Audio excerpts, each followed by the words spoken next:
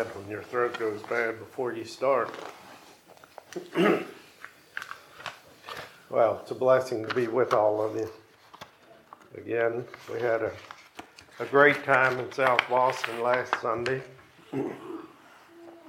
sharing with friends and people there. We had a good day. It was beautiful traveling, and always enjoy going down, and it's a little less enjoyable coming back because you're tired. You had a good meal. They treat us good. I spoke to them about considering the matter of the heart, and I'm going to just use that for you today, for me. Considering the matter of the heart. And sometimes we say, let's get to the heart of the matter. Figure out what's really going on. And I've turned that around a little bit, considering the matter of the heart. There's things that matter in the heart. Now, our physical heart is a beautiful thing that God made, marvelous. The physical work that it does for us. If you live to be 70, your heart will beat approximately 2.5 billion times. And it will pump somewhere around 49 million gallons of blood. It's an amazing thing. 2,000 gallons of blood per day. So your heart's working for you. It's obvious you're sitting up straight and your eyes are open. But we realize the proverb writer said, "Keep thy heart with all diligence, for out of it are the issues of life." And we realize that the writer of Proverbs is not referring to the physical heart, the marvelous pump that we have inside our body, but it has to do with a spiritual heart. And when the Bible speaks of a spiritual heart, it speaks about the intellect, the emotional side of life, and the will of our mind and body. So the proverb writer is saying, keep or literally guard your heart. Guard your inner life. Guard what you have going on inside of that. The phrase "with all diligence" denotes emphasis, even urgency, on to guard that part of your body, the property of your body, your reputation, and above and beyond all else, guard your heart, guard your inner life. And the reason for that urgent admonition is to remember that out of our heart, out of our mind, our intellect, whatever, are the issues of life. And so it becomes the very part of your life. That's where it flows from. So what comes out of your heart is really who you are in life.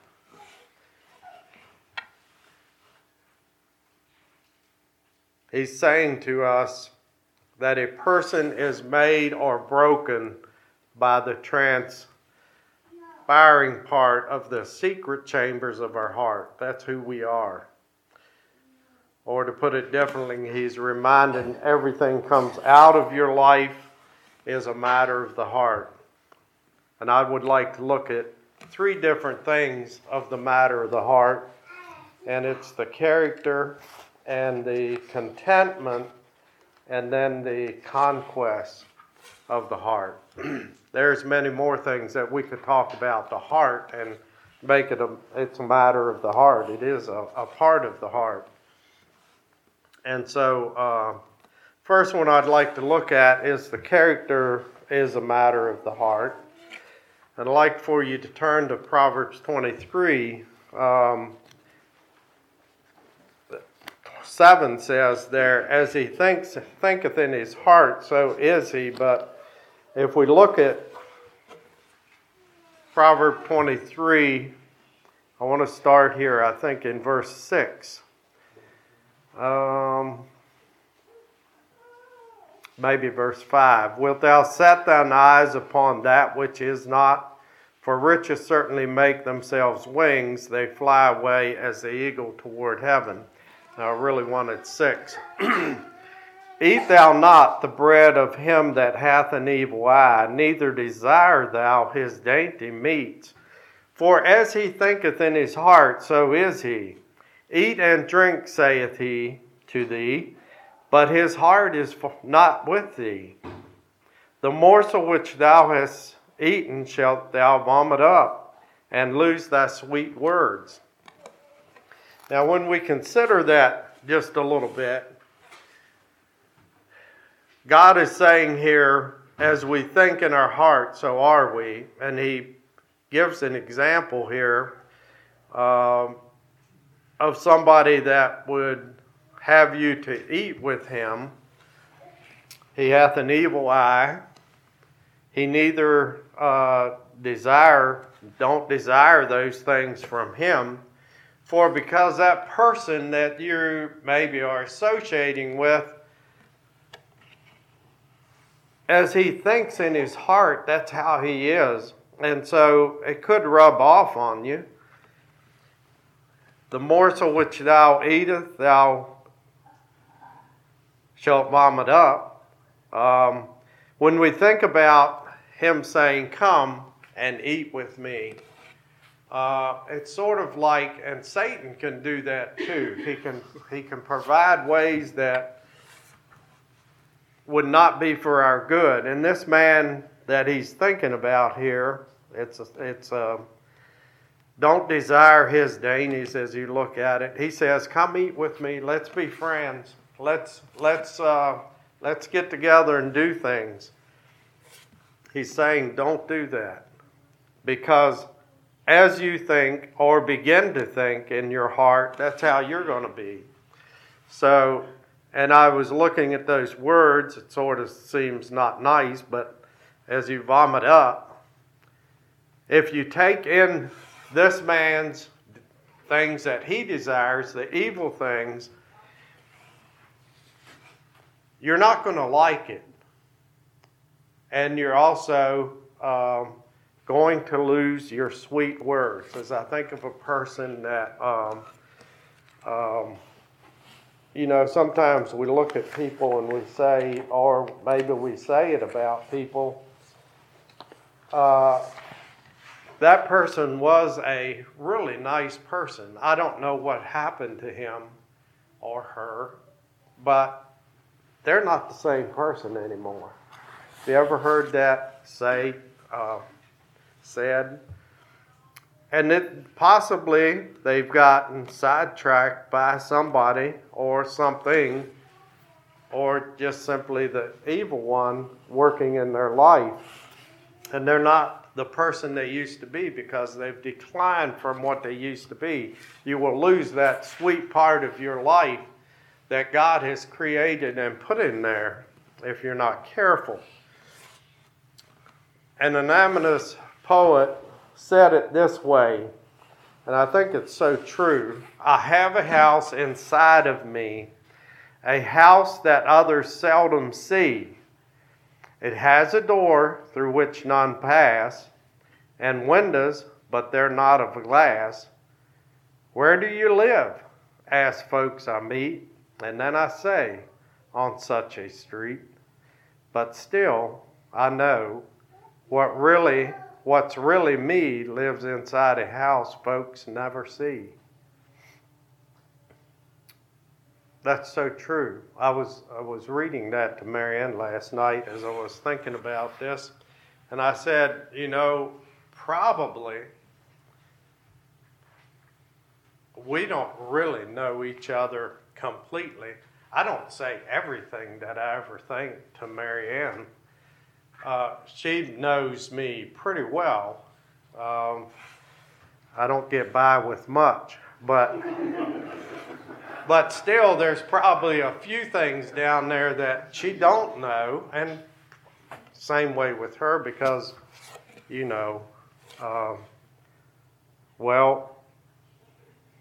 thinking about our heart, someone has said the reputation is what people think you are, but the character is what God knows you are as He looks into your heart. And that's very true. Character. How do we build character? Because Jeremiah says the heart is deceitful above all things and desperately wicked. As I think about that, I don't like to think that my heart is desperately wicked. But as I consider those words, it asks the question, who can know it? Deceitful above all. And I think as we maybe let go of building character in our life through God, through Christ, through reading the Word, it will wane away. It will get less. As I was saying, what happened to that person? We let it go away if we don't continue to build our character in Christ. That the heart is desperately wicked. The devil tries constantly to blind us to that reality. That we have a heart that is prone to want to do what's not right or not good. And he wants us to not see that and just slowly walk away from God. The heart is deceitful above all things and desperately wicked. Who can know it? Well, we know who can know it. The Lord searched the heart. I try the reins, even to give every man according to his ways and according to the fruit of his doings. I found that interesting as I read that the Lord knows the heart. He searches the heart. He tries the reins, even to give according to what we are, according to what our ways are, according to the fruit of our doings. That's how He blesses us, according to that.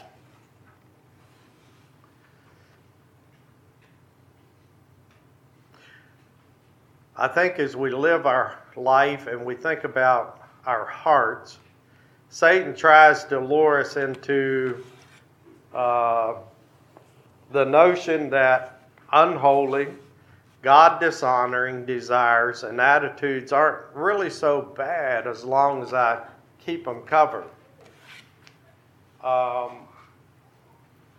It's not that I try to keep anything from anybody else. As I was saying, Marion probably doesn't know everything because I don't say everything. But the thought that, and I think Satan would like for us to feel that way, as long as we don't say them, as long as we keep a lid on them, as long as we, it's just not so bad then. But it is.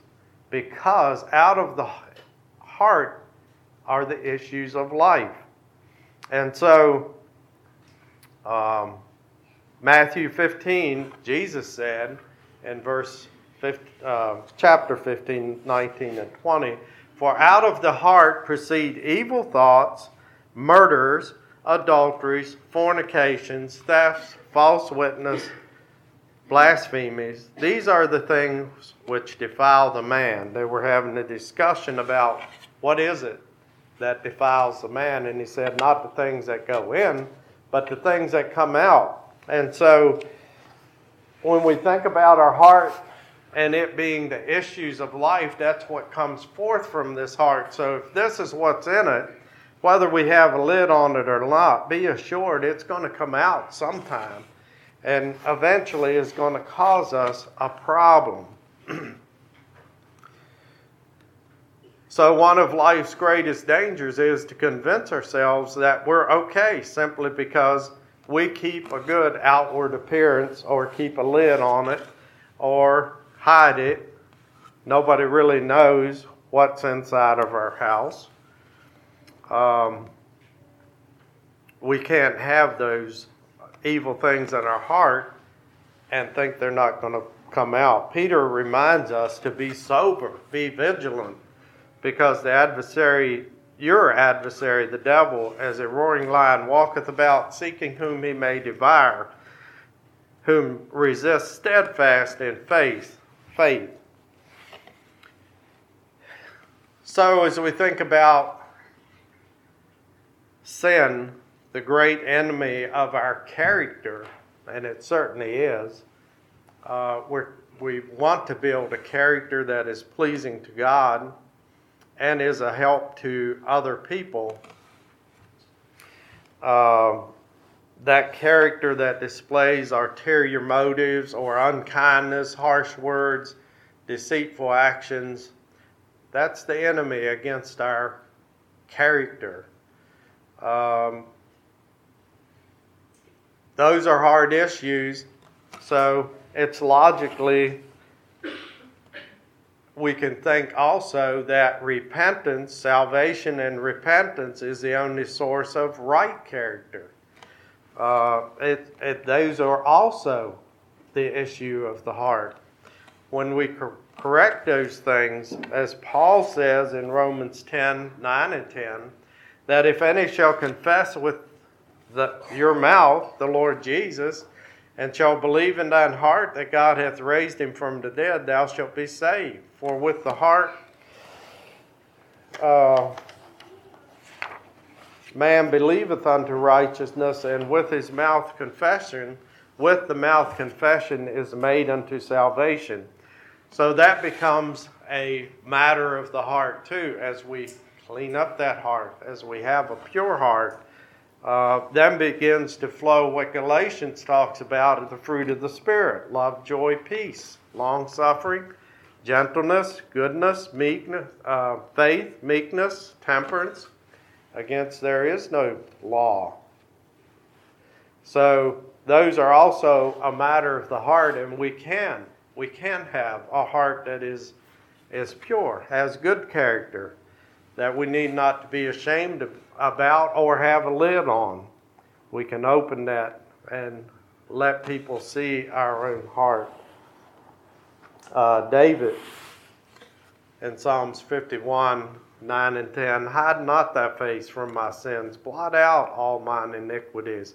Create in me a clean heart, O God, and renew a right spirit within me. It takes effort to do it. It takes effort to build good character, but we can. We can build that character that will be pleasing, first of all, to God. And I believe others will benefit from it, as we will benefit from it mostly. Others will also. Secondly, I'd like to look at contentment is a matter of the heart. The Bible also makes it clear that contentment is a matter of the heart. To be at peace inwardly in our own selves is a wonderful thing. 1 Timothy 6:6 says that godliness with contentment is great gain. Amen. So why is contentment a matter of the heart? Because everyone wants an inner peace. They want a sense of fulfillment. They want contentment. We do want that. That's what we want. We like a life that is peaceful, and God desires that for us. I think He wants us to have that in our life, contentment. And the only way to really experience true contentment in our life is being right with God and with people as well. I'm not discounting the fact that circumstances most assuredly will impact those things of our heart, and but then circumstances aren't decisive. Commitment or contentment is. Even if a person in the most favorable circumstances imaginable will not be content if life is out of kilter inwardly, if we lack inside. And I think if we lack contentment, the reason that contentment is a matter of the heart, or is important for our heart matter, is because if we don't have a sense of contentment in our life, then we're going to begin to wonder and to look for something that does bring contentment, that brings satisfaction in our life. And obviously, Satan is there to give it to us if we are looking for things and not contented in our heart. So it is important that we have contentment within our life, because we are going to look elsewhere if we don't. I read a fable about a little mouse, and it's very true. It's just a fable, but it's this little mouse was in a constant state of discontentment because of its fear of the cat. One day, a kindly musician came along and changed the little mouse into a cat, thinking that the little creature's fears were now forever banished. But then he was afraid of the dog. So the musician changed him into a dog. Then he was afraid of the tiger. So the musician changed him into a tiger. Then he was afraid of the hunter. And at that, the musician changed him back to a mouse. He said, "Be a mouse again. I can't help you because you only have the heart of a mouse." And I think it's so true. You know, our heart, to be contented, we have to be changed within. It has to change in here to be contented. And the only way we get that, of course, is what I said, is having the inner peace with God. I think when our life is upset, we're not contented. We don't like where we're at. We don't like what where God has placed us. No matter how much we juggle and shift things, manipulate our circumstances, it's going to bring more contentment. We have to get our heart changed. We have to get right with God. And then we can actually have contentment in Christ. That's where our contentment really is going to come from. Then you can look on at the other side as well. If our heart is right with God and with people, we can have contentment even in the most adverse circumstances that we know. Because we know that we are where God wants us to be. I thought back again of Mark Cooper. Many of you knew that we were visiting him in prison for almost 20 years.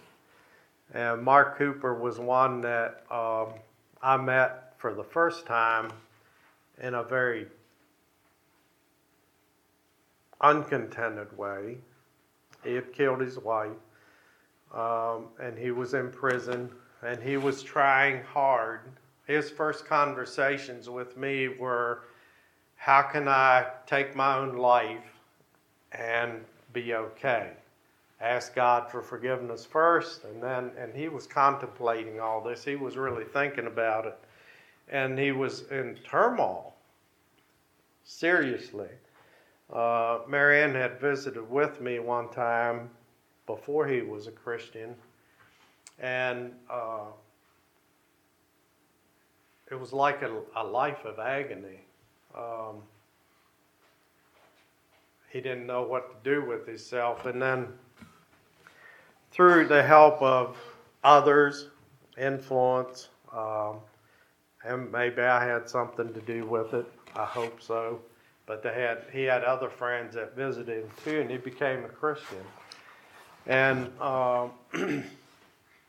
his whole life, his whole face, everything changed. It was beautiful. Marion went to see him later, and she couldn't believe the difference that was in his life. Contentment that he had. And many times, yes, there was some down times that he had during those days where he would say, well, I'll just never get out. I'll never see the light of day out of prison, is what he was talking about. But then other times he was also where he says, well, life goes as fast for me as it does for you, because he taught school 5 days a week for those who couldn't read or write in prison. And he did a lot of things in prison to keep himself busy. And he was contented for many of those years. He was content to be there, and he knew why he was there. And God had put him there, and he found God. And so even in those adverse situations, he was able to be content with where God had him. Philippians 4:11 says, I've learned in whatsoever state I am, therewith to be content. This was Paul. Paul was a man who knew what it was to experience trials and tribulations too. There was points in his life where he said we were persecuted to the point of death, and yet he was content to be there. Whatever state that God had put him there, he was willing to stay there and live. And he wasn't out of touch with reality. He knew what Christ was doing. He knew what he was working for or toward. But he lived so close to Christ in his daily fellowship that he had that encouraging presence of the living Lord within him. He could be contented in whatever he was. That simply overshadowed those things that he was experiencing in his life. So he could say in Philippians 4:13, I can do all things through Christ who strengthens me. It was through him. John 16:33, Jesus said, these things have I spoken to you, that in me ye might have peace. In the world you will have tribulation. There's no answers out there, but be of good cheer. I've overcome the world. And so we don't have to get dismayed at what's going on around us. When we know Christ, when we have Christ, we can live in contentment. And so that brings me to the third point of conquest, or wrestling in our life is a matter of the heart too. It's what we put into our heart. 1 Timothy 6:12 says, fight the good fight of faith. Lay hold on eternal life, whereunto thou art called, and hast professed a good profession before many witnesses. He's encouraging us to fight the good fight of faith. Keep on. Keep doing it. We can be victorious. What is a good fight of faith? Well, I think Paul would tell us too, it is to press on through the wind of adversity, and that is blowing hard against us sometimes. Paul wrote in Philippians 3:13 and 14, Brethren, I count not myself to have apprehended, but this one thing I do, forgetting those things which are behind and reaching forth to those things which are before. I press toward the mark for the prize of the high calling of God in Christ Jesus. He simply put his all into it. He pressed toward that mark. Yeah, it was a wrestling. It was a fight. He had to keep on. He had to keep working toward that. To stand in the face of opposition. To remain confident that God can bring us through those things that we will experience in our life. And we all do. We have those things that we work through, deal with, and they're a struggle at times. But I think we can boldly declare also that we can be victorious. We have won the victory through Christ. Even when it looks like maybe we'll be defeated, I think through Christ we can always be victorious. Especially when we are willing to say yes and amen to the God's will for our life. Then we know without wavering in obedience to Him or hesitating with fear, we don't need to fear those things. We can stand, we can wrestle, we can war against those things and have God deliver us. Satan will not stop putting those things in our life, putting obstacles in our life that will divert, or he'll try to divert our attention to somewhere else other than God. He doesn't want us to focus on God. And as I was saying earlier, I think there's a point where if we don't keep our focus on God, if we don't guard our character of our heart, there's a way that we're going to slowly slip away. We have to stay there. We have to remain and not lose sight of the goal that we want to reach at the end of life. And we can't do that by ourselves. We need God. We can also allow the enemy to have us focus on our problems or even things that failures that we might have, and those things can paralyze us, can make us stagnant or bring us to a negative or a dark place in our life.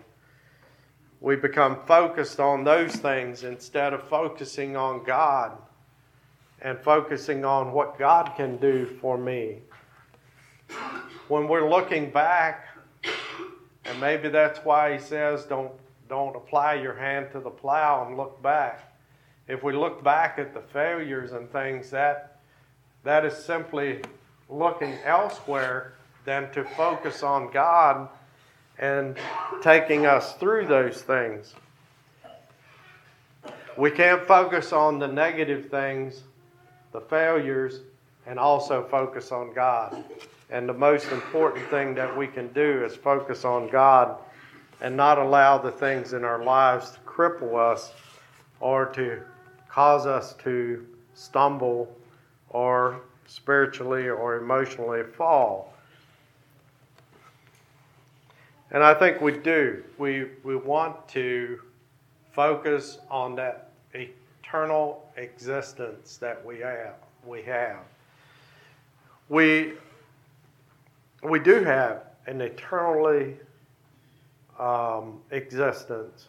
We will spend our life, our future life, heaven or hell, one or the other. And so we do have an eternity of existing somewhere. And when we think about our time on earth, it's very momentarily. And the more we fight for it will be a help to us. Fight towards something that God can help us achieve.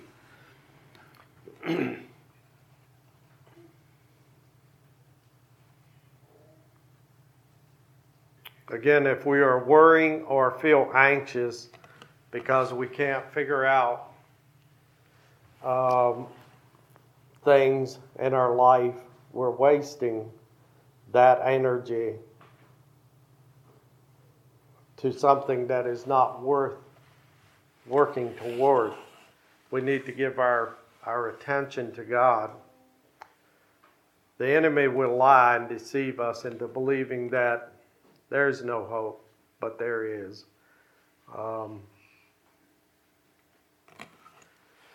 Romans 8:37, Paul declares, "In all these things we are more than conquerors through him that loved us."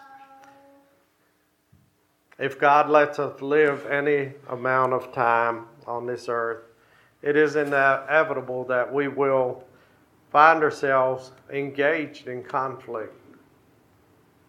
There are battles to be fought, but let's lay them at the feet of Jesus and let him fight our battles.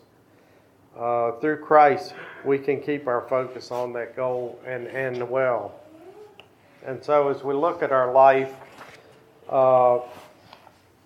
there are many things, other characters of the heart that we could talk about. But character matters. Being contented in Christ keeps us pure and holy. And it is going to be a battle, a conquest. Wrestling with things that come into our life.